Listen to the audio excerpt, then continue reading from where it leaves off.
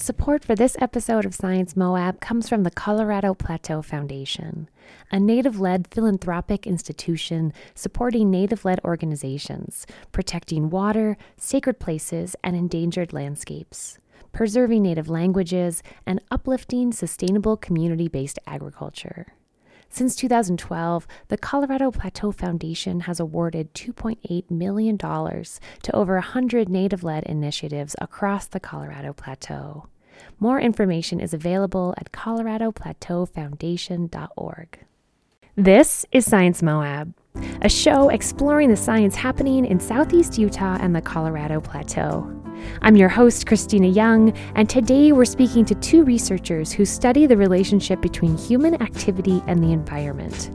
Specifically, they look at how human activities like mining and agriculture impacts tribal communities, non-native communities, and the ecology of this region. I'm Jonathan Credo. I'm an MD PhD student at the University of Arizona College of Medicine. My name is Amy Chandos. I am a senior research technician at Northern Arizona University. I'm incredibly interested and curious to see how human interacts with the environment and how those interactions can have some type of impact on either the environment or back on humans themselves. More specifically, kind of the health implications that come from it, given my MD PhD kind of leanings. My interest comes from a little bit more of an ecological perspective. I got really interested in native fish conservation when I was at UC Davis, and I came to NAU and started working in a ecotoxicology lab, and I was really interested in how the fish of this region were being affected by all the contaminants and mining, all that stuff.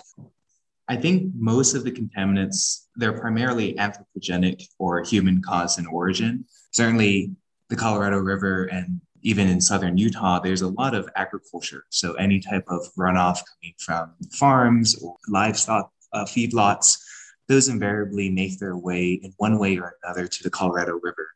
And I guess I would emphasize and argue that that's especially with our United States EPA and state regulations.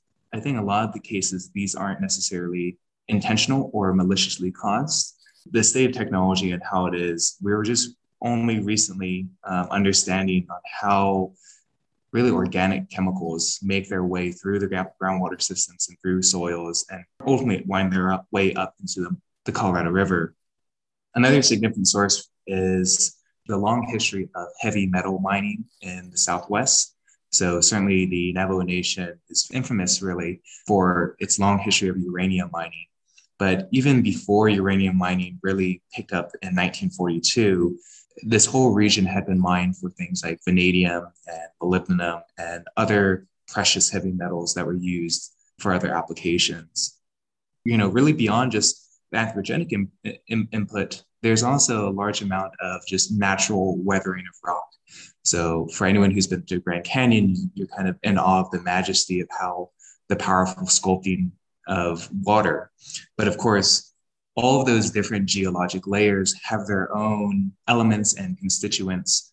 So certainly human activity probably has accelerated the contamination, I would say, but there was some basal or background level of contamination that existed in this region prior to human interaction. I think ammonium and like the nitrogen cycle, the phosphorus cycle, I think that's kind of the prototypic idea of how agriculture impacts the water table. But certainly now agrochemicals and organic pollutants and even inorganic pollutants are increasingly becoming a concern. And I think that shift had happened really because in the 60s and 70s, when essentially environmentalism was first established, our quantitative methods were really good at sussing out fertilizers and nitrogenous products and things like that. And it's, again, only recently in the past 3-4 years, for example, the US EPA has increased its campaign to quantitate these perfluoroalkyl substances and perfluorooctanoic acid substances. So these are things like Teflon. and things that you might find as stabilizer products for agriculture. Again, like I said, within the past decade, has science really caught up for our ability to detect it at quantifiable levels in the environment? But we've used these things for decades at this point. There's more sources of contaminants than just the traditional eutrophic things like fertilizers, ammonia, things like that. Super interesting. I hadn't heard of that or thought about that, and concerning. I kind of want to walk up the ecological chain, starting and thinking about the ecosystem and the fish and, you know, other things that live in the water up to humans, and thinking about kind of how this variety of contaminants that are existing in the groundwater and then also the riverways within the region, kind of what their impacts are, and start with Amy and then work up to the people side of things. I think that there is a significant dearth of research surrounding how these are affecting the fish, because science hasn't looked at that yet. That's why I'm really interested in it, as fish form part of the base of an ecosystem. They eat the bugs, and they provide food for lots of other animals. And so if the aquatic system isn't healthy and the fish aren't able to survive, that's going to have lots of impacts up the ecological food chain. So moving beyond the fish, more specific examples that we can see both for animal and also human impact is right at the bend of the Colorado River near Lake Mead, outside of Henderson, Nevada, Las Vegas. So maybe going back to the 50s and 60s, actually even longer, there's a large amount of perchlorate production that was used there. And perchlorate is this very simple molecule, ClO4, so comprised of only 5 elements. And it's used fairly, again, ubiquitously in any type of explosive product. So rocketry, ammunition, all the way to domestic things such as airbags. Perchlorate had just this decades-long contamination of the Colorado River. And we've only done very preliminary studies, and the study that we got funded for through the Colorado Plateau Foundation was going to allow us to look at it more in depth as well.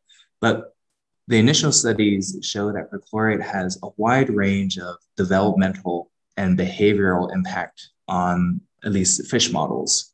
That was replicated and observed in laboratory-based fish.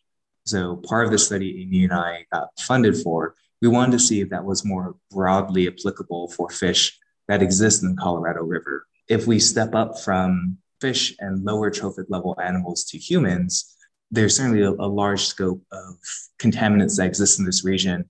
But again, it's all predicated on what is it, how much, and how long have you been exposed? Can you kind of break down for me then, you know, I think with the aquatic system and the ecosystem, it sounds like there's just been runoff and then potentially mining along riverways that are introducing things into the ecosystem. And then you mentioned, you know, that rural communities and specifically people living on the Navajo Nation have ways of exposure that are potentially unique, and that they can be in water and air. But can you break that down a little bit more? Like how are some of these pathways of exposure really happening, and how do they differ between either environments or groups of people here on the plateau?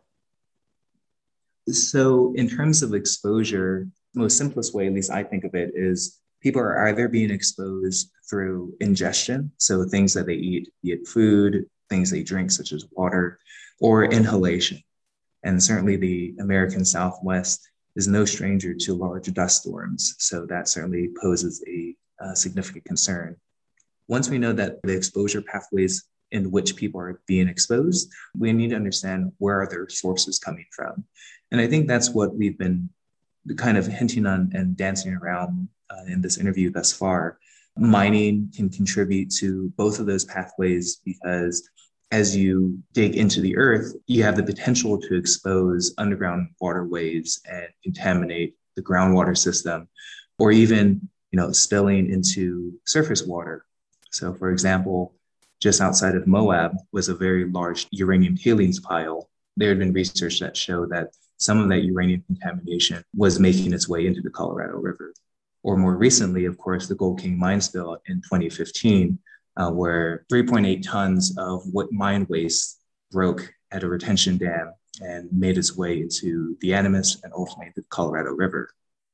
As for inhalation exposure, again, if you're digging it in a dusty environment, you're going to have to move and put that dirt that you displaced somewhere. And while that dirt might not have, resources that you're after, it can certainly be enriched in other contaminants. Again, think arsenic, think manganese.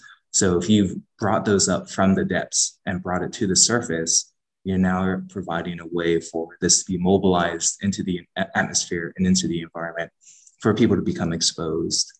It's a lot of processes, and I mentioned at the start, while all of these processes occur in a natural rhythm, human interaction certainly has catalyzed and sped up the ways in which humans can get exposed to these contaminants. In thinking about these different exposures and different ecosystems, once these things enter into the system, how long can their effects be felt? I think it depends on what specific chemical element you're talking about, but a lot of the hydrophilic contaminants can be pretty transient as long as the source goes away. Yeah, so to expand on that, I think the effects are much longer than I think a lot of people kind of realize. And again, we can look at the Gold King mine spill as an excellent example. Right after, within 24 hours of the mine spill happening, there's that rather infamous photo of the river being dyed gold, essentially. Shortly after, within a week, definitely within a month, the water went back to roughly the color people had expected. If you just look at that system and you have a relatively narrow scope, water contaminants tend to cycle out that system fairly quickly, unless they're bound or retained somewhere. So if you look at some of the reports from the Gold King mine spill, and even before the Gold King mine spill, reports from like the United States Geological Survey or the Scripps Institute, the hypothesis, the governing thought right now is that any type of contaminants introduced are likely accumulating really more in reservoirs. So Lake Powell, Lake Mead, and slowly, almost like a drip coffee, that's being introduced downstream kind of continuously to the point where they can travel no further. That can be scary for whatever community is downriver of that. You've mentioned a few places that these kind of contaminants are affecting or a few groups of people. And I was wondering if you could explain if we see distributions of contaminants affecting specific areas or specific groups of people disproportionately around the plateau. The short answer, we're not sure. I say we're not sure really because a lot of the communities that exist and are around the plateau and that come into contact with the water are all minorities or tribal communities. And for a variety of different reasons, there's not the best record keeping associated with contamination in these communities. If you look at it as a whole, yes, we certainly see a higher incidence of certain cancers and certain chronic health diseases in the tribal people on the Colorado Plateau. But, and this is a common problem with contamination science, is this because of the increased toxic environment that they live in, or is this because of other health disparities, such as nutritional and lower access to water, science, education, things like that? It's hard to suss those variables out. I think these problems exist. To peg it solely due to contamination, that's a lot harder to do. I would say I think these communities are starting to come around and recognize that the fact that this is an unknown should not be an excuse for us not to study it, or that the fact that these studies are difficult to do should not be a reason to, again, not look into it. It's this dance that I think science plays with these communities and both players play with industry and regulators, because the precedent set in the United States is that the burden of proof falls upon the community and science to prove that this is wrong or that there is a problem. These studies can be so protracted because you really want to get as much information as strong as evidence as possible to really demonstrate like there's a clear link here. And I think that can be difficult for communities to appreciate. And, coming from the Navajo Nation myself, it's really heartbreaking to, a study comes out, helps, works in the community for, 3 years, 5 years, but nothing might really come of that for another 10 years. It's really heartbreaking, and it's sad to see that it's such a long evolution for any change to occur. Another point to bring up here is sometimes scientists have difficulty working with the tribes and minority groups. There can be a lot of distrust because scientists in the past haven't always operated with the best interests of these people in mind. And they definitely have not always been culturally sensitive. And so that has definitely not helped the progression of data gathering and information dissemination among these groups as well. Yeah, that's an important point. Thanks for breaking that down. And I'm curious then to follow up with, Jonathan described how long it can sometimes take to kind of address these things. And so for both of your areas, what are things that can start to address these environmental exposures on the plateau? One message that, again, has been fairly successful and positive for my work I've done with tribal nations is, don't get discouraged. And if the scientists have been able to get approval, it's a long process to get approval to work with tribes and with these rural communities. So if they're at that point that they have all their approvals and they're doing science in the vicinity, they're more than happy to talk with the community. In fact, that's what they would love to do, because I think most scientists and most groups I know that work on the plateau in these communities, they understand that we are truly just visitors for this area. And without the community buy-in, without the community bolstering our science, it's just going to rot away in a publication or a library or on someone's shelf. The easiest access for community members is, again, just reach out and understand what's going on, what's at stake. But on the other side of that coin, if the community becomes educated and involved, and I've had quite a bit of success on this front, then they can make their voices known. I've worked with quite a few state representatives and state senators to work on various different legislations throughout the years, and we've passed 2 of them. And those legislations are all directed towards bringing more resources and understanding really the plight that exists out in these communities. The community helping the scientists can help us develop kind of mitigation plans and I guess like ecosystem management plans and range management plans that help preserve this very fragile ecosystem and this important ecosystem. Once those government reports get filed, those are really some of the ammunition that's going to be used to inform, long scale and large scale reform and change.